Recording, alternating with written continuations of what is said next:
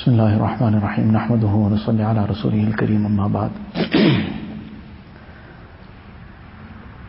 To start off this program,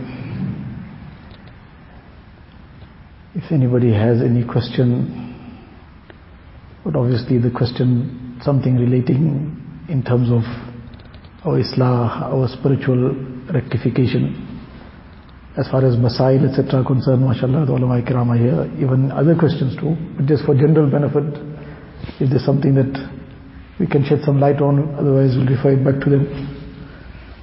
So if anybody has any question to ask in terms of Islah, Tazkiyah, inshallah we'll take a few questions before then proceeding. Many times people are confronted with a situation in a working environment, you're forced to interact with Khair Mahram women. So what would be the best way? If somebody is asking you to do a program on the harms of sin, what's the best way to protect yourself from sin and to make hifazat of yourself in such a situation? Bismillahir Rahmanir Rahim. This is a very, very crucial question.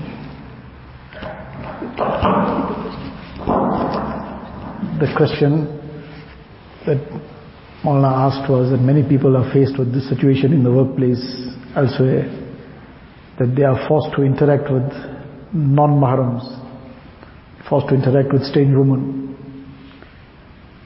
And what is the way to conduct oneself in this situation? How to save oneself from getting involved in any sin, any haram? This is a very crucial question. It comes to the root of many, many things. As an introduction to this issue, our Shaykh Hazrat Maulana Shah Hakim Mahmud Akhtar Sahib Rahmatullah Alayhi, when he was around in his late 70s, so at that time he had published one small booklet, pocket size. Many of his kitabs had already been published, very voluminous, and all his mawaiz, etc., hundreds of them. In fact, maybe Allah knows best, more than 1,000 too. And so many kitabs that he had written himself are now still getting published. But at that stage of his life, around late 70s, he published one small pocket-sized booklet titled Char A'mal, 4 actions. And at that time Hazrat used to say, and for a considerable amount of time after he had just had this booklet published, in every majlis, and in Karachi there's 3 majalis in the day, used to be at the time, even now, the Muhammad Sahab Dam Barakatum, used to be one morning majlis, then one majlis after Asr, and then one after Isha. And without fail, in every majlis, 3 times a day, and this was ongoing for a long time. Then afterwards it subsided to a point. In every majlis, Hazrat will have either Hazrat Mir Sahab Rahmatullah Alayhi or somebody else to repeat these 4 amal, these 4 actions. At the end of the majlis, he'll call him up to give the summary of it. Now can you imagine 3 times a day and almost every day this is happening, how many times? And the Hazrat himself, while he was still well, he will give, at that time he was already a little ill, but he would still speak on the same thing. So and he would say that this is the crux of my lifetime's teaching. At the age of 77, 78, whoever he was, he says this is the crux of my lifetime's teaching. That if a person gets these 4 things in his life, then inshallah other things will become very easy. Not easy, but very easy. Now outwardly the link sometimes is difficult for us to make. Like we go out in Jamaat, we learn the 6 points. Now some people have some kind of objection that Deen only got 6 things in Deen. But it's not there's only 6 things in Deen, but it is that these 6 points are such that a person brings these 6 points in his life, then inshallah the rest of Deen becomes very easy. Now likewise I will say that this is my experience. This is my experience, that a person brings these 4 things in his life, other things will then be smooth sailing. And he used to say that the 2 particular things that we will discuss now, that in my view, this is the shortcut to wilayat in this zamana. The shortcut to gaining the friendship of Allah Ta'ala in this time and age is these aspects. So now this booklet that he had published, 4 actions, is still available. It's on the Khanqa website, etc. So there are 4 things mentioned in there. The 4 things, 2 external things, and the other 2 aspects, well, we may say internal. The 2 external things others used to emphasize on, one is a fist-length beard. And he used to give all the details of it, etc. Then not to trim or cut the beard to below that. And the other is always having the garments above the ankles. Whether it is a long kurta, or whether it is a pant or trouser or whatever it is, always ensure that it is above the ankles for males. And all the dalail and all the proofs from the ahadith, etc., from the ayat of the Quran Sharif, all these are quoted there. That why is this so important? Nabi Sallallahu Alaihi Wasallam's emphasis on it, and how much of stress he laid on it, and his reprimand for those who go against this, etc., all that is described there. So these were the 2 external things. And the other 2 things, which others used to say, is the shortcut to wilayat in this zamana. Obviously, this doesn't mean now that a person is not going to perform salah, he's not going to fulfill other laws of deen, he'll carry on with other sins, but this only he'll do. If he does these things, inshallah, to a greater extent, he'll bring the other things in his life. As you say, look after the eyes and look after the heart. A person who in this zamana looks after his gaze and his heart, then as I say, this is a shortcut to wilayat. Inshallah, the other things will fall in very easily. Because this will create a super consciousness of Allah Ta'ala. And now when a person is forever conscious of Allah Ta'ala, because this is the greatest test of this zamana. This is the greatest test that people face, whether in the workplace, whether out on the street, whether in homes, whether in family functions, and anywhere and everywhere. So if a person looks after his gaze and looks after his heart, and the gaze is the doorway to the heart. The gaze is not just the doorway, it's like a super highway.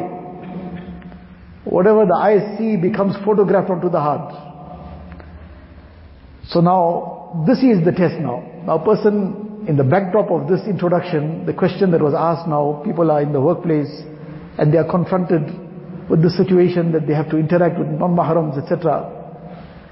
So the issue is that the first thing is to understand that we will not compromise our deen for dunya. We will always give priority to our deen, and within the limits of deen, then we'll have to make adjustments in our dunya. Now, in terms of interaction with non-mahrams, one is the level where there is some kind of seclusion.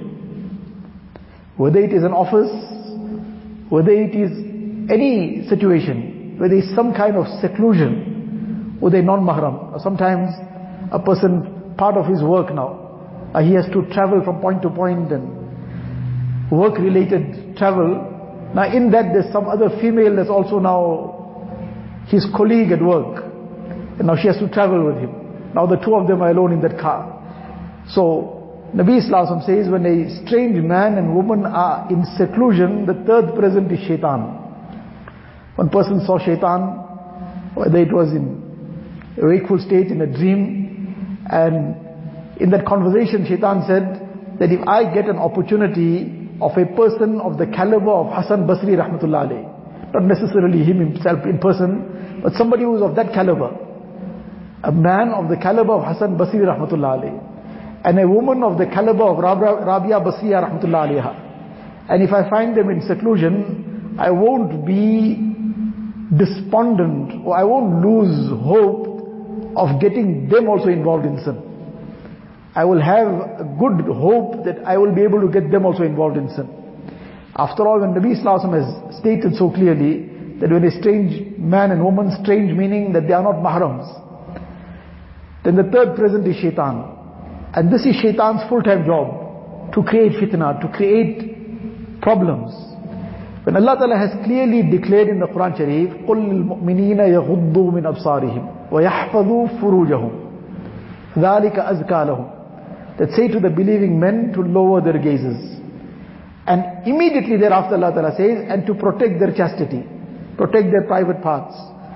And this is purer for them. Now this command of Allah Ta'ala is in the male gender, it's addressed in the male gender. And the whole Quran Sharif is filled in this manner, where the commands of Allah Ta'ala in the male gender, and everybody is referred to. Men, women, everybody is addressed in that male gender, in terms of the commands. But when it comes to this particular command, after having addressed the men, separately Allah Ta'ala addresses the woman. وَقُلْ لِلْمُؤْمِنَاتِ. And say to the believing woman, يَغْضُضْنَ مِنْ أَبْصَارِهِنْ وَيَحْفَظْنَ فُرُوجَهُنْ. That lest maybe in the 20th century some woman would come and they would say, no, this is addressed to the men only. The women are not included in this. We can carry on looking where we want to look to. So Allah Ta'ala addresses the woman separately. Say to the believing woman that they must lower their gazes as well. And they must protect their chastity. The protection of the gaze, lowering the gaze and protecting the chastity being mentioned side by side, the ulama explain that this is the direct link, that if the gaze is not protected, the chastity will be in danger. Now in this workplace, in this interaction, before getting to that point, the other aspect, the Azwaj Mutahharat, the pure and chaste wives of Rasulullah sallallahu alaihi wasallam, who are the Ummahatul Mu'mineen, the mothers of the Ummah. But they are not the biological mothers. They are the mothers of the Ummah. It was haram for anybody to marry any of the Azwaj Mutahharat after Nabi sallallahu alaihi wasallam also. So they are the mothers of the Ummah. But because they are not the biological mothers, what does the Quran Sharif say? That the Quran Sharif, the first recipients of the Quran Sharif were the Sahaba Ikram. That band of people who Allah Ta'ala gave them the certificate of His Rida, radiyallahu anhum wa radu an. Allah Ta'ala is pleased with them, they are pleased with Allah Ta'ala. The world hasn't seen, after the Anbiya alayhi salatu wasalam, the earth hasn't seen a band of people, a group of people better than the Sahaba Ikram, more noble than the Sahaba Ikram. And they are being addressed, وَإِذَا سَأَلْتُمُوهُنَّ مَتَاعًا فَاسْأَلُوهُنَّ مِنْ وَرَاءِ حِجَابٍ. That Sahaba, if you have to ask the Azwaj Mutahharat, the noble and chaste wives of Rasulullah sallallahu alaihi wasallam, the Ummahatul Mu'mineen, the mothers of the Ummah, if you have to ask something out of necessity from them, now how will you do this? مِنْ وَرَاءِ حِجَابٍ. From behind the veil, behind the curtain. You will maintain this separation and segregation. And why? Somebody might come later in time and say that no, this applied to the Camel Ages. Doesn't apply now in the 20th century. We're now living in the supersonic age and whatever else. Allah Ta'ala says, ذَلِكُمْ أَطْهَرُ لِقُلُوبِكُمْ وَقُلُوبِهِنْ. This is purer for your hearts and their hearts. Now it is inconceivable that the Azwaj Mutahharat would have ever entertained any thought that was negative in this nature. But Allah Ta'ala is creating this as a precedent. That if the Sahaba and the Azwaj Mutahharat are addressed in this manner, who till the day of Qiyamah can come and claim differently? That no, my heart is purer. My heart doesn't get affected. That my heart is now, it's insulated. Allah Ta'ala is saying this is purer, this segregation is purer for your hearts and their hearts. So now keeping all this in mind, to start off with, in the workplace also, no matter what the situation may be, it is totally impermissible to have any kind of seclusion with any non-mahram. Whatever the situation may be. A person has to work around it. Dunya cannot become the reason to compromise deen. Allah Ta'ala is not dependent on our situation to grant us rizq. That if we don't do it in this way, then Allah Ta'ala won't give us rizq. And if we don't interact in this manner, then Allah Ta'ala will not be able to give us our sustenance. Allah Ta'ala is not dependent on that. We maintain what is our limits, and Allah Ta'ala will create the means. So number one, it is not permissible at any level to interact in a way where there is any kind of seclusion. Now a person is employed somewhere, and being employed now he can't start making the rules there. But he still has to keep his rules. He can't change the rules of the company, but he has to keep his rules in place. That if he has to, out of sheer necessity now, interact with somebody, then number one, he will make parda of the eyes. He will keep his gaze low. There must never ever be any eye contact. There must never be any eye contact. There was, in one of the towns in KZN, there's one elderly person, he's still living. And one day one alim was talking to him. So he was quite betakalluf, quite open and free with him. He is a person in his maybe late 60s. He's in his late 60s. He's got some kind of haberdashery shop, whatever, something now where predominantly all his customers are women. So now he says, he's telling this Maulana, he's telling this alim that Maulana, these ladies come, they come with the parda and all that. But now their eyes are open, and now when they want to buy things from me, and now they want to ask something, so many of them now look straight in my eyes, they say, I can't tell you what happens to me. Who is talking now? This person is being frank about it. He's being open, and he's saying this alim. He's in his late 60s. And he's saying now this woman come and they look at me directly in my eyes. And I can't tell you what happens to me after that. Now this, Allah Ta'ala has already gave us that command up front. So no matter who it might be one's superior, one's junior or anybody, might be one's boss too. But if she's a non-mahram obviously, then there must be no eye contact whatsoever. Now somebody says, but they'll feel offended. Nobody will feel offended. We in a nice way get the message up front. That look, this is a requirement of my deen. Let alone somebody else in the workplace, my own immediate family who are not mahrams to me, the same will apply to them too. It might be my own cousin, but I'm not allowed to shake hands with her. If it's explained, they appreciate it. One person was working for one company for years, and he came to express the same difficulty, and he says, well, I have to go as the company representative on some high-flying meetings and whatever else, and I have to interact with all these different kind of people, and often the person on the other end is a woman, and I have to shake hands, they put their hand out. If I don't shake hands with them, then they're going to be offended, and then this makes a problem for the company afterwards. I told him, look, when you go there, and now she wants to now start shaking hands, you put your hand on your chest. You put your hand on your chest, and you say, look, out of respect for you, I'm not allowed to touch you. I'm not allowed to touch even my own cousin. Out of respect that this is not permissible for me.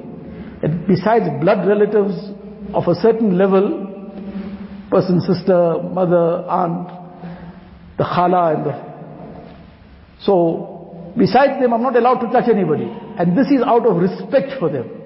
So in any case, after some time I met him again. He says, I can't tell you the reaction. That some said, we never ever thought about this, never ever considered this in this light. That I'm somebody else's wife. Why should a strange man touch me? He says, never thought about it. You opened my eyes. Now, if we explain it in a nice way, and don't be too nice about it too, because that might go in another direction too. But meaning that in the correct way, explain it in the correct way, then that too will be enough. And they will respect us for our deen. They will respect us for the principles that we stand for. And it's just that if we do it in a way that's now going to create unnecessary problems, then obviously that's a wrong way to go about it. But in a proper way we explain it, people will appreciate it. So that interaction now, number one, seclusion out of the question completely. We'll have to make that obvious and clear. Number two, never any eye contact. Number three, never any pleasantries. There's no need to be discussing the weather with anybody, any non-mahram. And to find out what happened in the weekend. That is all impermissible talk. And number four, only what has to be spoken out of sheer necessity, just that much which is absolutely necessary and without any pleasantries involved, just matter of fact and done. And never, there should always be a good amount of distance. It mustn't be that Distance is also very close. All these things, shaitan waits to create havoc in this.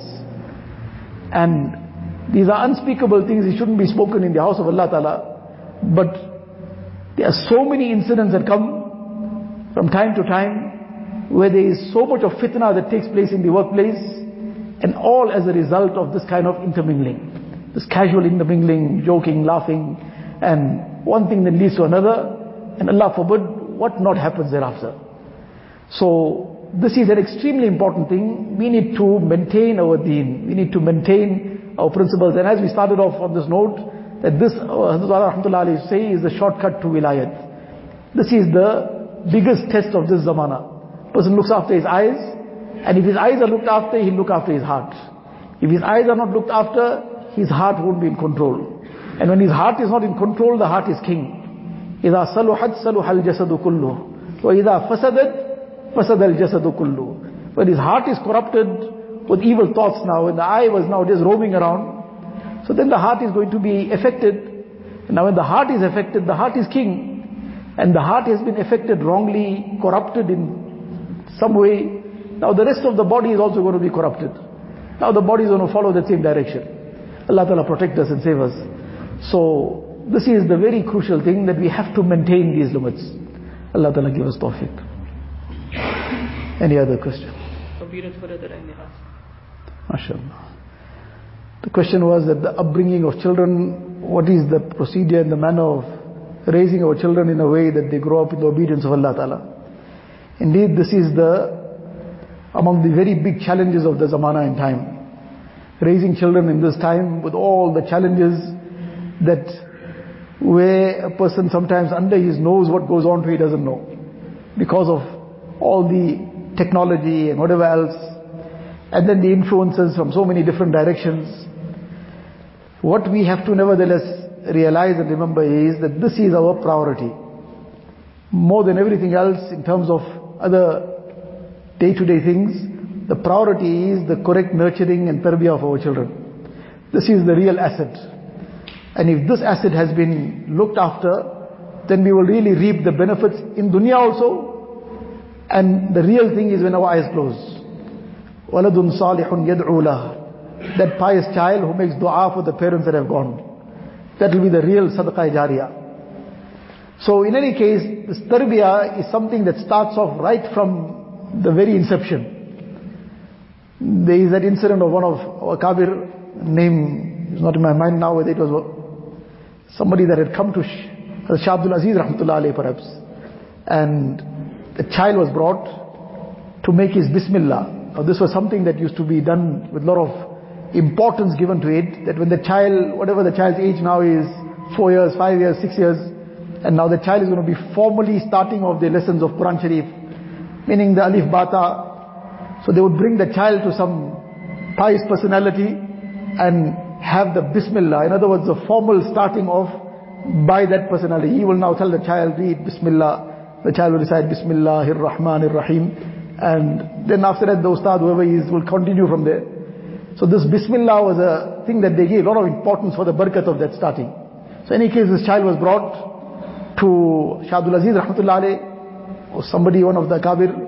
So he said, read Bismillahir Rahmanir Rahim. The child started Bismillahir Rahmanir Rahim and he continued. Alhamdulillahi Rabbil Alameen Ar-Rahmanir Rahim. Finished Surah Fatiha, started Surah Baqarah, Alif Lam Mim, Dhalikal Kitabu La Rayba Fi. He finished off and stopped at the first quarter of Alif Lam. Now the small child, few years old, 4 or 5 years old, and the whole first quarter of the first juz he already knows by heart. This was astonishing. This was something that was really mind-boggling. So they inquired, how does this child know this? Who taught him? He says, no, nobody taught him.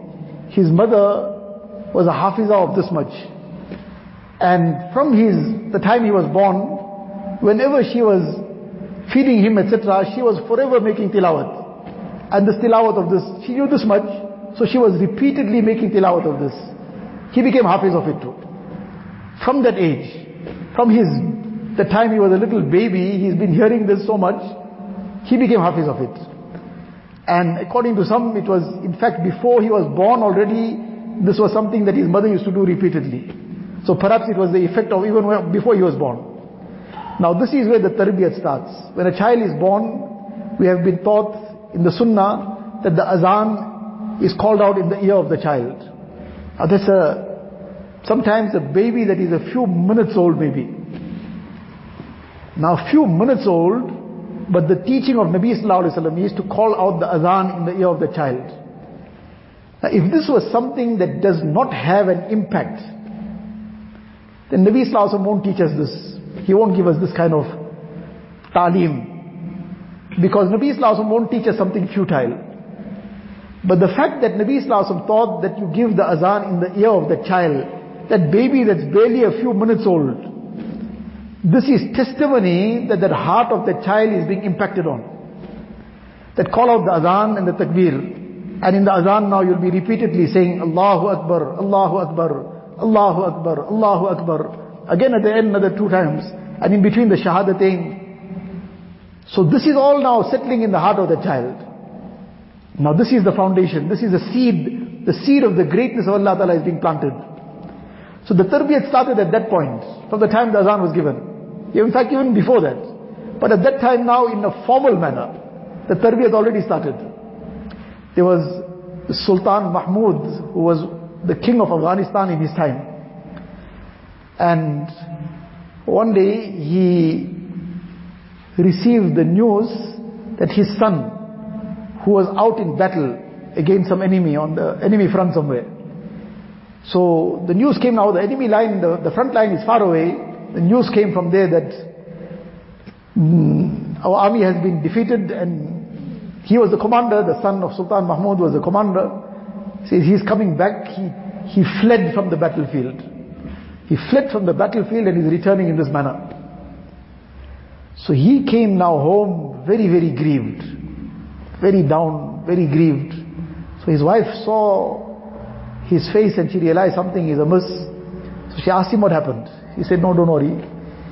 He didn't want to speak about it too. So she persisted, what's the problem? So he said, well, this is the news that we've received. That your son, whether he said it your son or not, but this is normally what happens, that when the son has done something wrong, the father comes home and says, see what your son did. Have you done something right? He says, see my son what he did. So when he's wrong, then he's my son. When he's right, then he's my son. So in any case, he said, look, well, we'll just say our son. So he says, the news has come that our son is returning defeated, but that's not the real issue. That he fled from the battlefield. So when he told her this, she said, impossible. He said, impossible. He said, now who's going to argue with this woman now? When woman says something, then just rather leave it. Because now you're not going to win. So he first tried to explain to her that this is our own intelligence services. However that intelligence of that zamana worked, our own people have brought this message. It's not some other, and it's credible, it's something that is reliable. She said, impossible. I will never accept this. So he let it be. Let it go. After 1 or 2 days, now obviously it was a long journey before they would return. After 1 or 2 days, again he walks in the home very happy. And she asked, what happened? Few days ago you came in so grieved, and now you're walking in very happy. So he says, no, now there has been some confirmation that original news was wrong. Actually, he was victorious. They are returning They didn't flee from the battlefield. They were returning after having conquered the enemy. So the original news was wrong. In any case, now that, alhamdulillah, this good news came, so he was very happy. But then he asked her that, hold on, how come you were so sure about it? Fine, now we got this reconfirmation. But how could you, we are sitting here, we're not there. Neither am I there, neither are you there. How did you say this with so much of determination that impossible, he can't have fled the battlefield? So she said, don't worry about that. He says, no, you now must tell me. So she said, after he was born, there was never a time that I fed him milk without wudu. Now, this is easy to just say it. The child needs milk at any time. Sometimes in the middle of the night, sometimes in the midst of some kind of busy moment, sometimes in something else. And she said, I never ever fed him milk once without wudu. And I am convinced that a child who has been brought up in this manner, he can give his life, but he can't be a coward. He'll become shaheed, but he won't flee from the battlefield. So this, if you said he became martyred, I would have accepted that. But you said he fled from the battlefield, I couldn't accept that. That my child can't be a coward, because I brought him up in this manner. So now this is where the tarbiyat starts. Now unfortunately, we tend to take it for granted that that child is still small, so he's small now, let it carry on. She's small now, let it carry on. Everything is fine. Everything will carry on fine. So now we dress her up like somebody from Hollywood. She's still small. We dress him up like maybe he's coming from Bollywood. He's still small. All kinds of things they are exposed to all kinds of things. Cartoons is like a child's plaything. There was one research done years ago. I still have that cutting with me. So one of the things in that research was that cartoons such as, now this was what was written there, such as Dennis the Menace, teach children that to be rude is cute. Now, the child is watching this or reading it or whatever the case is, it appears like just some harmless entertainment. But there are messages that are settling in the heart. If that azan can have an impact on that heart, when the child is barely a few minutes old, perhaps just born, and the azan is being given, if that azan has an impact, then these things also have an impact. Many years ago, one of the places around in Durban, there was one kindergarten class, and the Appa that was teaching, so our children about 5-6 years of age, so she was doing some kind of whatever, just talking to them and doing some kind of group work. So at that time there was something happening on some kind of series on television, which was the Power Rangers, something like that.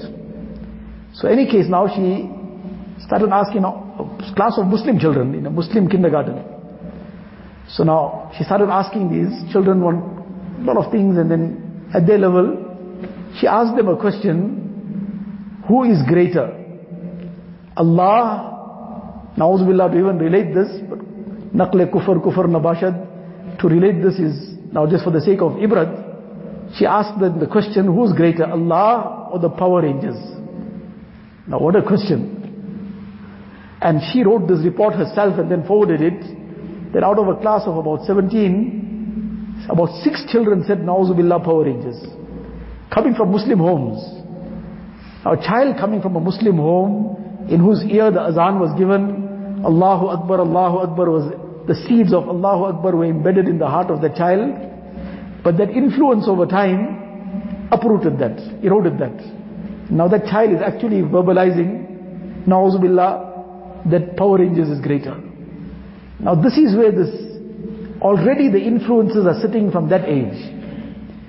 Now in that home, if these are the influences, then it's a very difficult thing. Then when the child grows up, this is what that replays thereafter. And every other day there's some emails that are just probably in the past few days that have come. Now our mother is saying that I try to discipline my children. Sometimes, once in a while, if I have to hit my child hits me back. Now this is something unheard of previously. But this is not an isolated thing anymore. So now this tarbiyat starts off right at that age. And the tarbiyat is not something at that age that is happening, or to happen in a formal manner. It starts off in an informal way, and it's ongoing. Talking about the greatness of Allah Ta'ala. Allah Ta'ala is all-knowing. Allah Ta'ala knows what you are doing. Allah Ta'ala is the greatest. Allah Ta'ala grants us rizq. Allah Ta'ala is the provider. In the child's level, obviously. And incidents of the Sahaba Ikram, incidents of the Anbiya alayhi salam, obviously, the incidents of the Sahaba Ikram, incidents of the pious, but structured and brought down to the level of the child. Unfortunately, we read to our children bedtime stories that have been presented by people who have no iman. What bedtime stories they're going to tell? What kind of morals they're going to give the child? So these are the incidents of the Sahaba Kiram, etc., to be talking to our children from time to time and keeping the negative influences away. Then as they grow up, the company they keep, that is the crucial thing. The company of a person will make him or break him. Al-mar'u ala dini khalilihi falyanzur ahadukum may yukhalil. A person follows the way of his friend. He follows what his friends take him to. If he's in good company, even if he doesn't want to start doing the good, he'll end up doing it. If he's in bad company, no matter how good he may be in himself, he'll drift in that direction. The company has a very, very deep impact on the person. So the company is crucial. Human company, and then company of things. Like we discussed earlier, after Asr, the devices, this is all company. The books that a person reads, this is company. One girl in her teens wrote a few days ago that she made tawbah several years ago. And what her habit was, reading novels. She used to read all kinds of novels. Now she made tawbah a few years ago. She still has flashbacks of some things that were read that time, 4 or 5 years ago. And it just attacks her mind in such a way that she gets just washed away, all kinds of haram thoughts. Now she's asking for some kind of way to stay away from this, or to be safe from this kind of situation, or how to handle this when it happens, so it doesn't get carried away. And then all the wrong inclinations start. Now when that happened, tawbah was made, but the effects of that are still carrying on. So to keep all these wrong, this is also company, what a person reads. One is the effect on the akhlaq. Sometimes a person is reading things which are taking the iman away. The wrong aqaid, the wrong kinds of things that are being put out by so many different deviant sects. And people are reading anything and everything. So to be conscious about all that and keep track of all these things, what our children are reading, where they are going, what company they are keeping. And this is a little mujahada in the initial stages, but this is an investment that we will reap the benefit of for life. In terms of girls, as they grow up, their task in life is what we have to prepare them for. Unfortunately, this influence from the West, the influence from the West is the so-called gender equality. Gender equality, that there is no difference between male and female. Everybody must be man and woman. So now whatever the brother does, the sister must do. If the brother is aspiring to become something, in the same field the sister must also carry on. But now what is the end result? What her primary function was for a healthy society. When Hazrat Fatima radiallahu ta'ala anha got married, Nabi sallallahu alaihi wasallam apportioned the duties. Tabaqat ibn Sa'd, etc., in places this has been recorded. Nabi sallallahu alaihi wasallam, Hazrat Ali radiallahu ta'ala anha, Nabi sallallahu alaihi wasallam told him, you'll take care of all the duties outside the house. And Fatima radiallahu anha, you take care of the duties inside the house. Now this is her role, to become a good wife, a good mother to her children. And it is these mothers, like Sultan Mahmud's wife, she raised that son, who would have given his life but would have never been a coward. So behind these great personalities are the mothers, by and large. So Imam Bukhari rahmatullah alayhi, read his life, his biography, and you see his mother in the picture. So many incidents. When the mothers fulfill their role, then the people that changed the world came into being. But these mothers had a very deep impact on them. Hazrat Shaykh al-Hadith, Mawlana Zakaria Sahib rahmatullah alayhi, in his Ab-Biti also, he mentions about the encouragement and how the woman of the family would guide him on what he should be doing. Tarbiyat of his father is really astounding. But even the woman of the family, what role they played. So this is her role in life, to become a good wife and a good mother. Then this creates that stable household. One girl wrote one email asking for some advice. There was some marital problem. She was married for less than a year. And she is giving her own story. And this is something very remarkable, that somebody brings out their own weakness, their own fault. Normally, especially in a marital dispute, it's almost always the case that each one is the innocent party and the opposite party is at fault. Both parties are innocent from their own perspective, and both parties are totally at fault from the other person's perspective. So,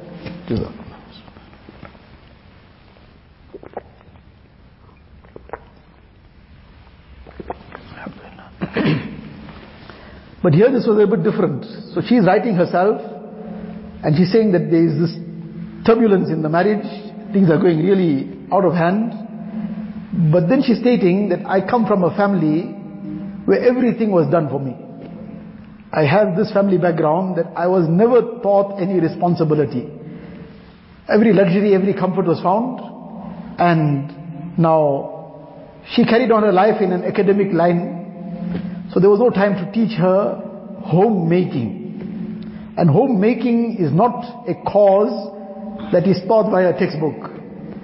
This is something that came down from mother to daughter, and in many a household simultaneously from grandmother to granddaughter also.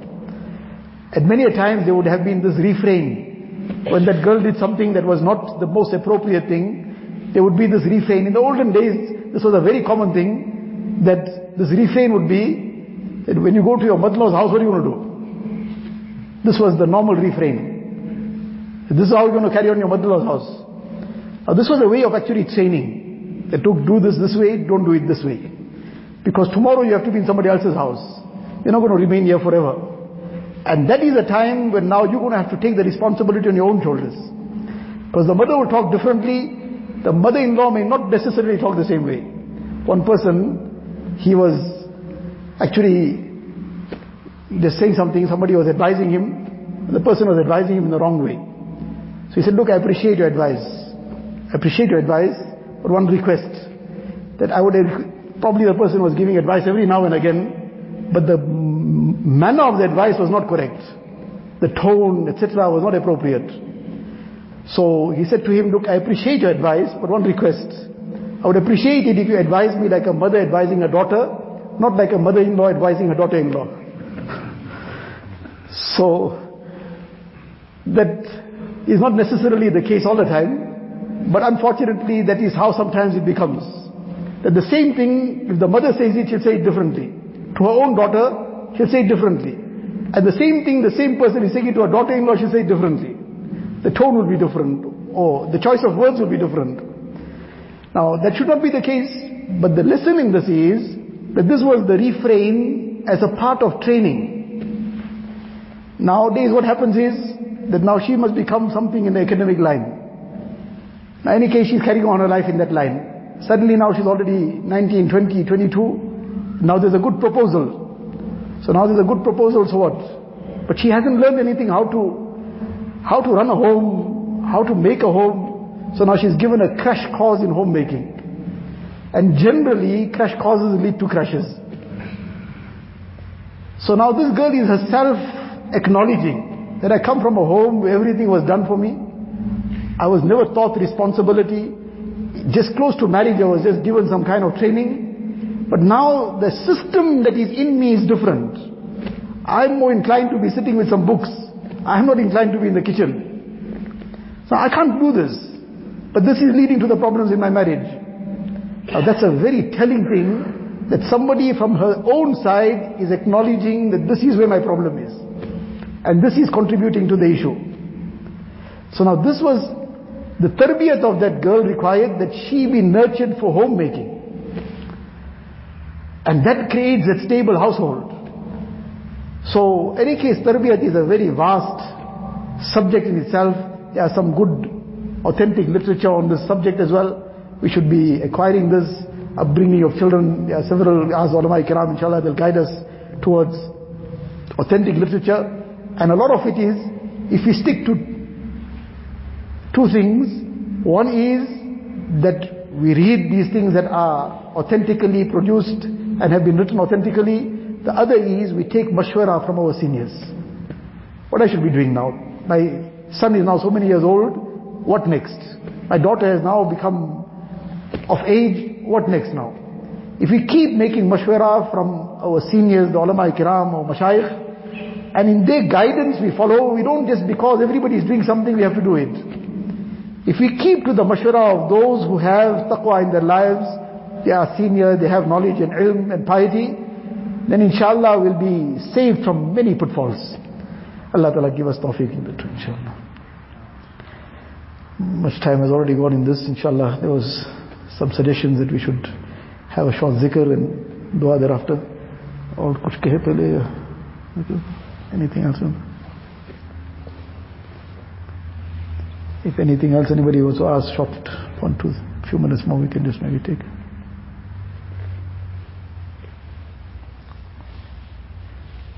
What is the best formula to get your dua, Mr. Jawad? MashaAllah, this is the month of Ramadan. The question is how to get our du'as accepted. So dua is mukhul ibadah. It is the essence of ibadat. Dua is a very great ibadat. It is the essence of ibadat. And in the life of Nabi Sallallahu Alaihi Wasallam, you find dua upon dua upon dua. So our day must not go without dua also. But the crucial thing is acceptance of dua. One is in terms of acceptance of dua. So among the things, one very crucial aspect is the consumption of halal. In one hadith, Nabi Sallallahu Alaihi Wasallam gives the description of a person who's been journeying. Now journeying obviously in that context through the desert, it's dust laden, and he's disheveled, and his clothes are laden with dust. In other words, a very pitiable condition he's in. So anybody sees him, their heart will melt. And now this person in this pitiable condition is making dua. Ya Rabbi, Ya Rabbi. Now in other words, if insan sees him also, they'll feel sorry for him. Allah Ta'ala is the most merciful. But Nabi Sallallahu Alaihi Wasallam says, وَمَطْعَمُهُ حَرَامٌ وَمَشْرَبُهُ حَرَامٌ وَمَلْبَسُهُ حَرَامٌ وَغُذِيَ بِالْحَرَامِ. His food, his drink, his clothing, his nourishment wasn't halal. It was something tainted. Now this becomes a barrier to the acceptance of dua.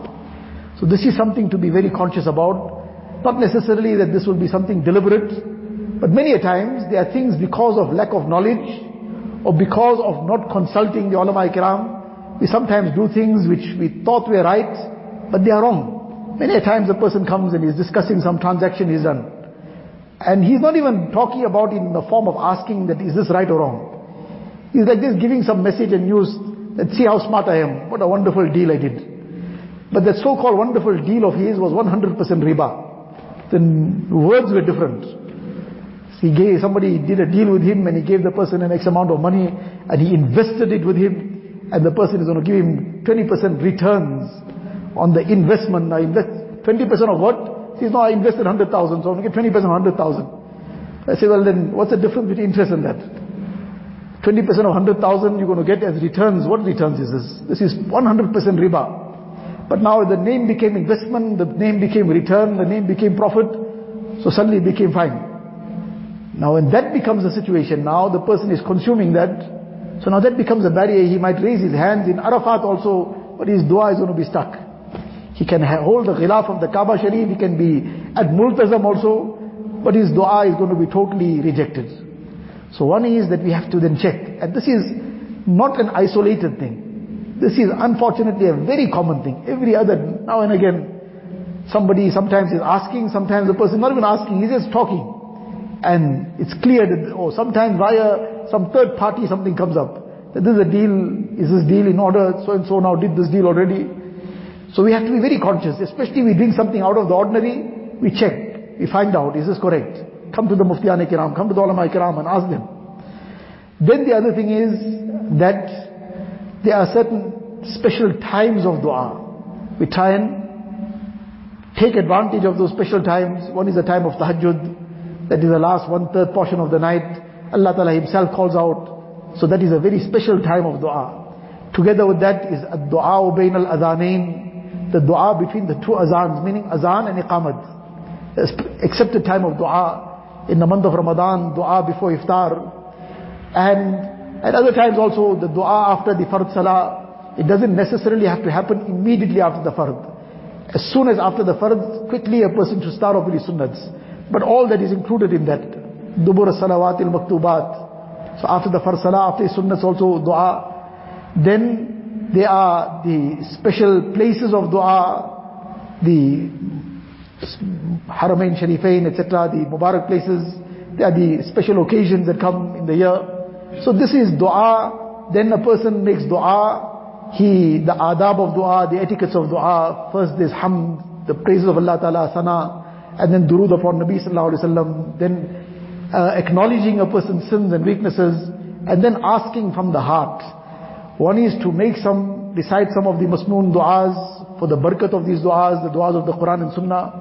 But then to ask, one is reciting du'as. The thing is to ask in the language that one can ask best. Ask from the heart. Inna Allah la yasma'u du'a qalbin lahin. Allah Ta'ala does not listen to the dua of an inattentive heart. That the heart is somewhere else in some thought and the tongue is asking something, then the person sometimes doesn't know what he's asking. He's saying something and he's asked. So these are some of the things that should be borne in mind. This is what enhances the dua. Allah Ta'ala give us tawfiq, inshallah. Okay.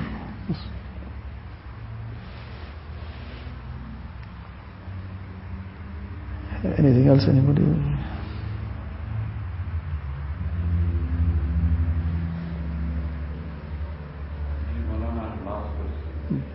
According to your piety and your knowledge, how far are we from the time of Imam Mahdi? So, according to those two things you mentioned, nothing, because there's nothing zero, so everything is zero. The thing is that whenever that appointed time is, when he's meant to appear, whether we want him to appear or not, he's going to appear. And when he does appear, what we are supposed to do then, that will be of importance then. And now that he hasn't appeared, what is of importance to us now is what we have to focus on. Our knowing when he might come and might not come is not going to affect that in any way. What is to be done is that we keep with the amal that are supposed to be done. Whatever our personal amal are, and also working on our own iman, the iman of others, encouraging others, this is what's required. One person came to ask one alim about the battle of Karbala, that who was right and wrong. So he said to him that, look, when you are asked this question in the qabr, then you must say that you came to ask me, I didn't give you the answer. And if you are asked on the day of Qiyamah also, you must give the same answer. That you asked me, I refuse to tell you. So then no worry, they'll come and ask me afterwards. What he meant to say actually was that you don't worry about this. You won't be asked about this in the qabr. You won't be asked about this on the day of Qiyamah also. So likewise, Hazrat Mahdi radiallahu anh, this is established from authentic ahadith that he will appear. There are some signs that have been described as well. But these are not things that we can really pinpoint. These are not things that we are even obliged to even get into. What we should be focusing on is what's our day-to-day amal, inshallah. Jazakallah. Just told us this will be the last question, so we'll go by that, inshallah. Jazakallah khair. Inshallah, we'll make zikr for a few minutes and then make dua, inshallah.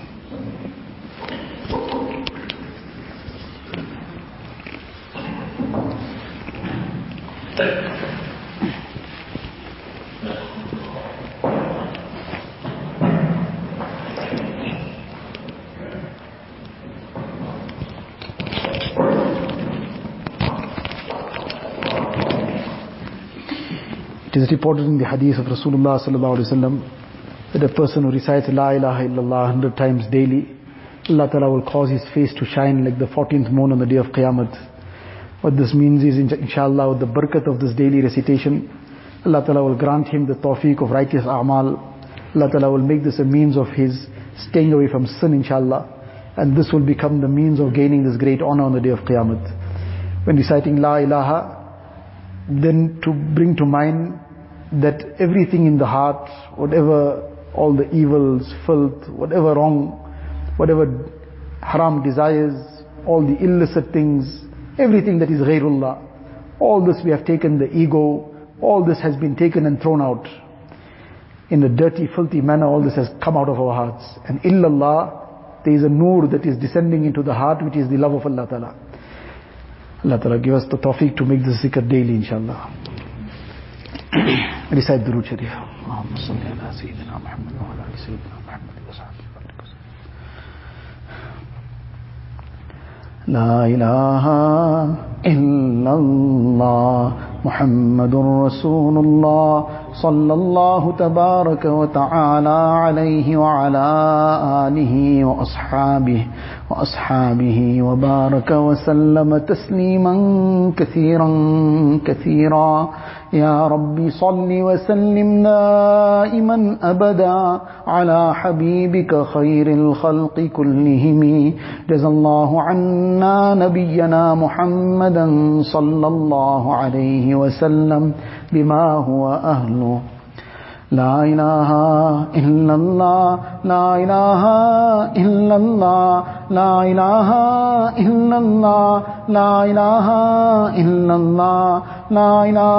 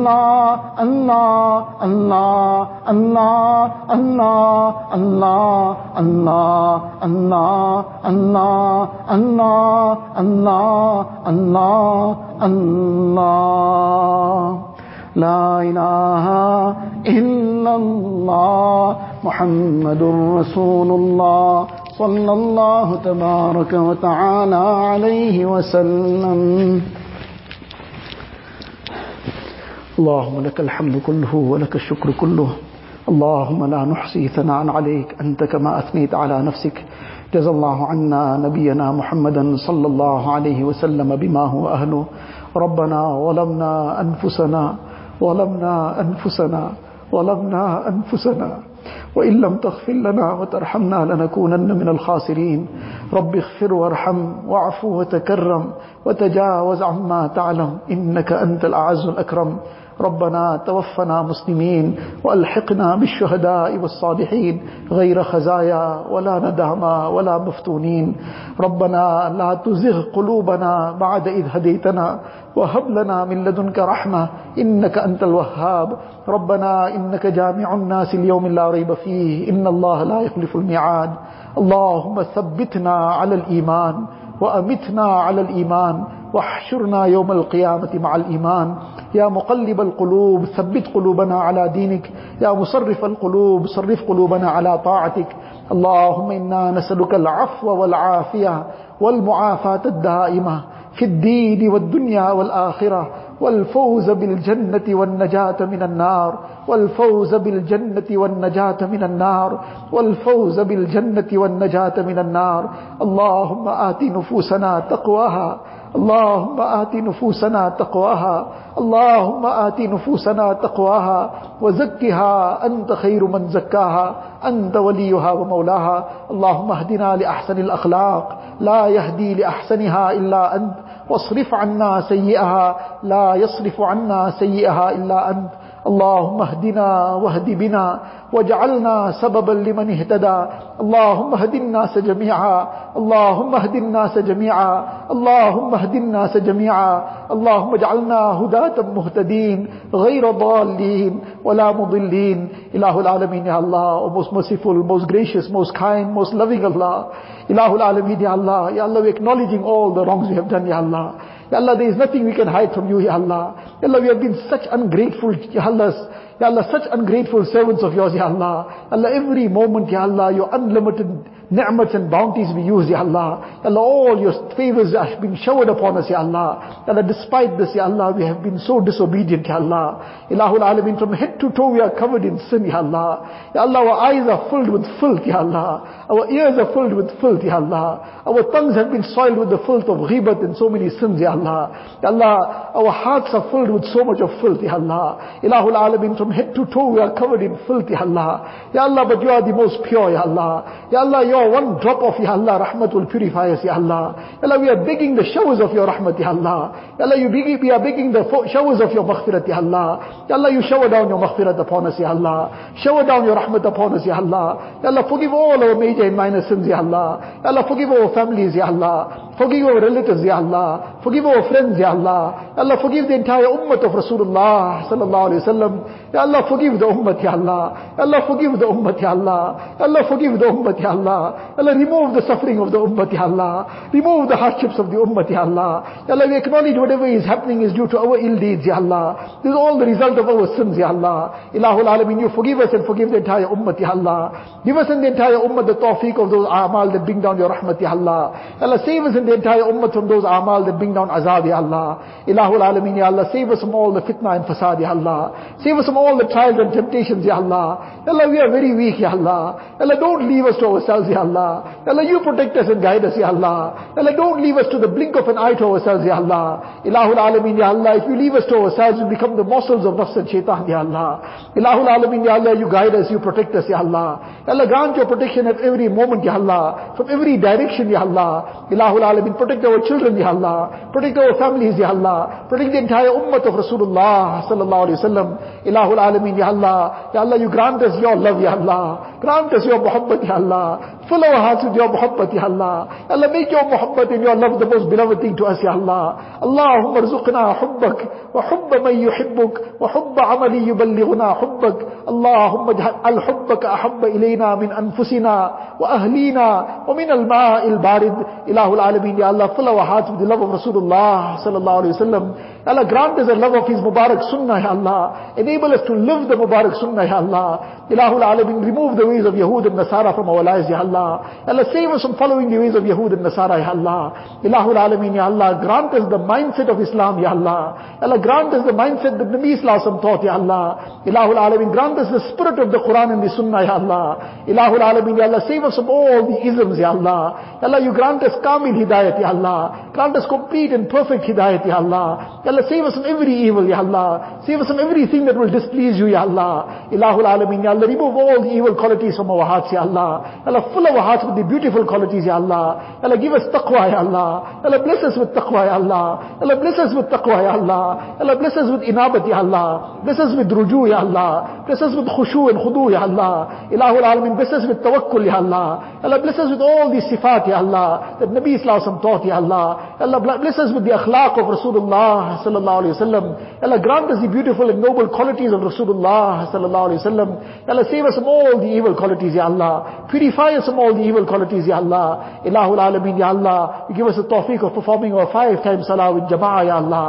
Ya Allah, grant us the tawfiq of khushu and khudu in our salah, Ya Allah. Ya Allah, grant us such a salah which you are pleased with, Ya Allah. Ilahul Alameen, Ya Allah, enable us to fulfill all the laws of deen, Ya Allah. Save us from every sin, Ya Allah. Allah, save us from all these sins, Ya Allah. Save us from the sins of the eyes, Ya Allah. Save us from the sins of the ears and tongue, Ya Allah. From the sins of the hands and feet, Ya Allah. Allah, save us from the sins of the heart, Ya Allah. Allah, you remove the malice, the jealousy, the hatred, the envy, the pride, the arrogance from our hearts, Ya Allah. Ilahul Alameen, Ya Allah. Allah, you save us from the traps of nafs and shaitan, Ya Allah. Allah, you grant us halal and tayyib rizq, Ya Allah. Grant us halal and tayyib rizq, Ya Allah. Save us from every drop and every grain of haram, Ya Allah. Ilahul Alameen, Ya Allah. Allah, you grant barakat in each one's rizq, Ya Allah. Allah, grant barakat in each one's rizq, Ya Allah. Allah, those who are without jobs, give them good jobs, Ya Allah. Give them halal and tayyib rizq, Ya Allah. Ilahul Alameen, Ya Allah. Throughout the ummah, wherever the Muslims are suffering, Ya Allah. Allah, you remove their suffering, Ya Allah. Allah, those who are without shelter, give them shelters to live in, Ya Allah. Those who are without food to eat, give them food to eat, Ya Allah. Ilahul Alameen, Ya Allah. Fill the hearts with hidayat, Ya Allah. Fill the hearts with hidayat, Ya Allah. Ya Allah, remove the oppression from the Muslims, Ya Allah. Ya Allah, hold back the hands of the oppressors, Ya Allah. Ya Allah, if hidayat is not, Ya Allah, give them hidayat as well, Ya Allah. Ya Allah, if hidayat is not decreed for them, Ya Allah, wipe them out from the face of this earth, Ya Allah. Ilahul Alameen, Ya Allah. Ya Allah, you accept all the work of deen that is taking place, Ya Allah. Accept the work of the madaris and makatib, Ya Allah. Accept the work of the khanqahs, Ya Allah. Accept the work of the organizations of deen, Ya Allah. Accept the work of da'wat and tabligh, Ya Allah. Ya Allah, throughout the world, wherever the jamaats are making an effort, accept it, Ya Allah. Ya Allah, make all the work of deen a means of hidayat, Ya Allah. Ya Allah, grant complete ikhlas and sincerity to one and all, Ya Allah. Ilahul Alameen, grant us the way of the sunnah, Ya Allah. Ya Allah, keep us confined to the way of the sunnah, Ya Allah. Ilahul Alameen, Ya Allah, save us from every deviation, Ya Allah. Ya Allah, all those who have passed away, fill their qabrs with noor, Ya Allah. Make their complete maghfirat, Ya Allah. Ya Allah, grant them the high stages in the akhirat, Ya Allah. Ya Allah, those of our parents who are living, give barakat in their lives, barakat in their health.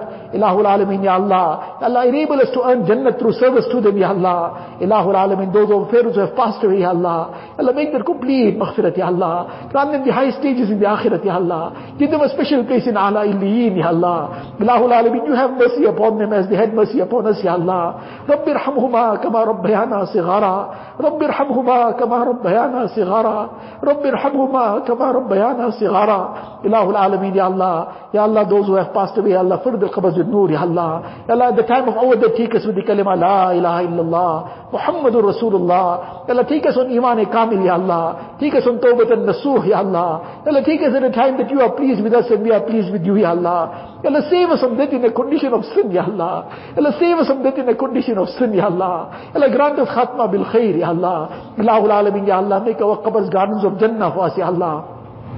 Ilahul Alameen, Ya Allah, fill our qabrs with noor, Ya Allah. Ya Allah, grant us the shafaat of Rasulullah sallallahu alayhi wa sallam. Allah, give us Jannatul Firdaus without any reckoning, Ya Allah. Allah, don't take us to task on the day of Qiyamah, Ya Allah. Allah, don't make us account for anything, Ya Allah. Allah, there is nothing we can present, Ya Allah. Our a'mal are so weak, Ya Allah. Our a'mal are broken, Ya Allah. Our intentions are broken, Ya Allah. Ilahul Alameen, everything is broken, Ya Allah. What can we present before you, Ya Allah? Allah, don't take us to task on the day of Qiyamah, Ya Allah. Ilahul Alameen, out of your mercy, Ya Allah, Allah, save us from the fire of Jahannam, Ya Allah.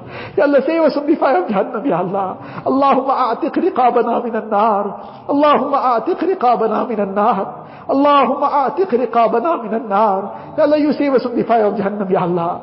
Ya Allah, we cannot tolerate the heat of the sun of this dunya, Ya Allah, which is thousands and millions of miles away from us, Ya Allah. Allah, where can we tolerate the fire of Jahannam, Ya Allah? Allah, you save us from the fire of Jahannam, Ya Allah. You give us Jannatul Firdaus without any reckoning, Ya Allah. Ilahul Alameen, Ya Allah. Allah, you save our families from the fire of Jahannam, Ya Allah. You save our relatives and friends from the fire of Jahannam, Ya Allah. Save the entire ummah of Rasulullah sallallahu alaihi wasallam. Allah, you guide us and the entire ummah to your pleasure, Ya Allah. Ilahul Alameen, Ya Allah. All those who are sick, give them shifa kamila, ajila, mustamirra, daima. Allah, remove every trace of the illness, Ya Allah. Ilahul Alameen, give them complete cure and afiyat, Ya Allah. Ilahul Alameen, those who are in any type of problems and difficulties, give them complete relief from it, Ya Allah. Allah, those who are in anxieties, depression, worry, stress, Ya Allah, you remove their stress and worries, Ya Allah. You grant happiness to the hearts, Ya Allah. Grant tranquility and sukoon, Ya Allah. Ilahul Alameen, Ya Allah. Unite the hearts, Ya Allah. Allah, unite the hearts of spouses, Ya Allah. Allah, unite the hearts of parents and children, Ya Allah. Unite the hearts of brothers and sisters, Ya Allah. Allah, unite the hearts of family members, Ya Allah. Unite the hearts of the ummah of Rasulullah sallallahu alaihi wasallam. Ilahul Alameen, Ya Allah. हमें एक और नेक बनाया अल्लाह. हमें एक और नेक बनाया अल्लाह. हमें एक और नेक बनाया अल्लाह. Ilahul Alameen, Ya Allah. Allah, in this Mubarak month, whatever time has already passed, Ya Allah, we did not use it correctly, Ya Allah, forgive us, Ya Allah. Allah, you forgive us, Ya Allah. Enable us to use the rest of this Mubarak month correctly, Ya Allah. Allah, you bless us with the wealth of taqwa, Ya Allah. Allah, you grant us ikhlas e kamil, Ya Allah. Allah, you grant us all the great qualities of deen, Ya Allah. Ilahul Alameen, Ya Allah. Allah, all those who asked us to make dua for them, Allah, you grant them the best of dunya and akhirat, Ya Allah. Allah, remove all their difficulties and hardships, Ya Allah. Allah, remove all their pain and suffering, Ya Allah. Allah, you fulfill all their needs from the ghaib, Ya Allah. Fulfill all their pious aspirations, Ya Allah. Allah, you grant them, Ya Allah, your qurb, Ya Allah. You grant them your radha and pleasure, Ya Allah. Ilahul Alameen, all those who have raised their dua, hands to this dua, Ya Allah. Ya Allah, you know of the unseen, Ya Allah. You know what is the cry of each one's heart, Ya Allah. Ya Allah, you make each one your wali kamil, Ya Allah. Ilahul Alameen, you remove each one's difficulties and hardships, Ya Allah. You fulfill each one's needs from the ghaib, Ya Allah. Fulfill each one's pious aspirations, Ya Allah. You grant afiyat to each one, Ya Allah. Ilahul Alameen, Ya Allah, you grant the best of dunya and akhirat to each one, Ya Allah. Ilahul Alameen, Ya Allah. Ya Allah, in this Mubarak month, Ya Allah, we are begging you, Ya Allah. We are begging you, Ya Allah. Ya Allah, you make us yours and become ours, Ya Allah. Ya Allah, you make us yours and become ours, Ya Allah. Ya Allah, we have you, we have everything, Ya Allah. We don't have you, we have nothing, Ya Allah. Ya Allah, you make us yours and become ours, Ya Allah. Ilahul Alameen, Ya Allah. Ya Allah, you guide us, Ya Allah, to that which is pleasing to you, Ya Allah. Ilahul Alameen, Ya Allah, all the good that Rasulullah sallallahu alaihi wasallam begged for, Ya Allah, we also begging for all that good, Ya Allah. Whatever Nabi sallallahu alaihi wasallam sought refuge from, Ya Allah, we also begging protection from it, Ya Allah. Allahumma inna nas'aluka min khayri ma sa'alaka minhu nabiyyuka wa habibuka sayyiduna Muhammad sallallahu alaihi wasallam, wa na'udhu bika min sharri ma sta'adhaka minhu nabiyyuka wa habibuka sayyiduna Muhammad sallallahu alaihi wasallam. أنت المستعان وعليك البلاغ ولا حول ولا قوة إلا بالله العلي العظيم. جزا الله عنا نبينا محمدا صلى الله عليه وسلم بما هو أهله. ربنا تقبل منا إنك أنت السميع العليم وتب علينا يا مولانا إنك أنت التواب الرحيم. وصلى الله تعالى على خير خلقه سيدنا محمد وآله وصحبه أجمعين والحمد لله رب العالمين.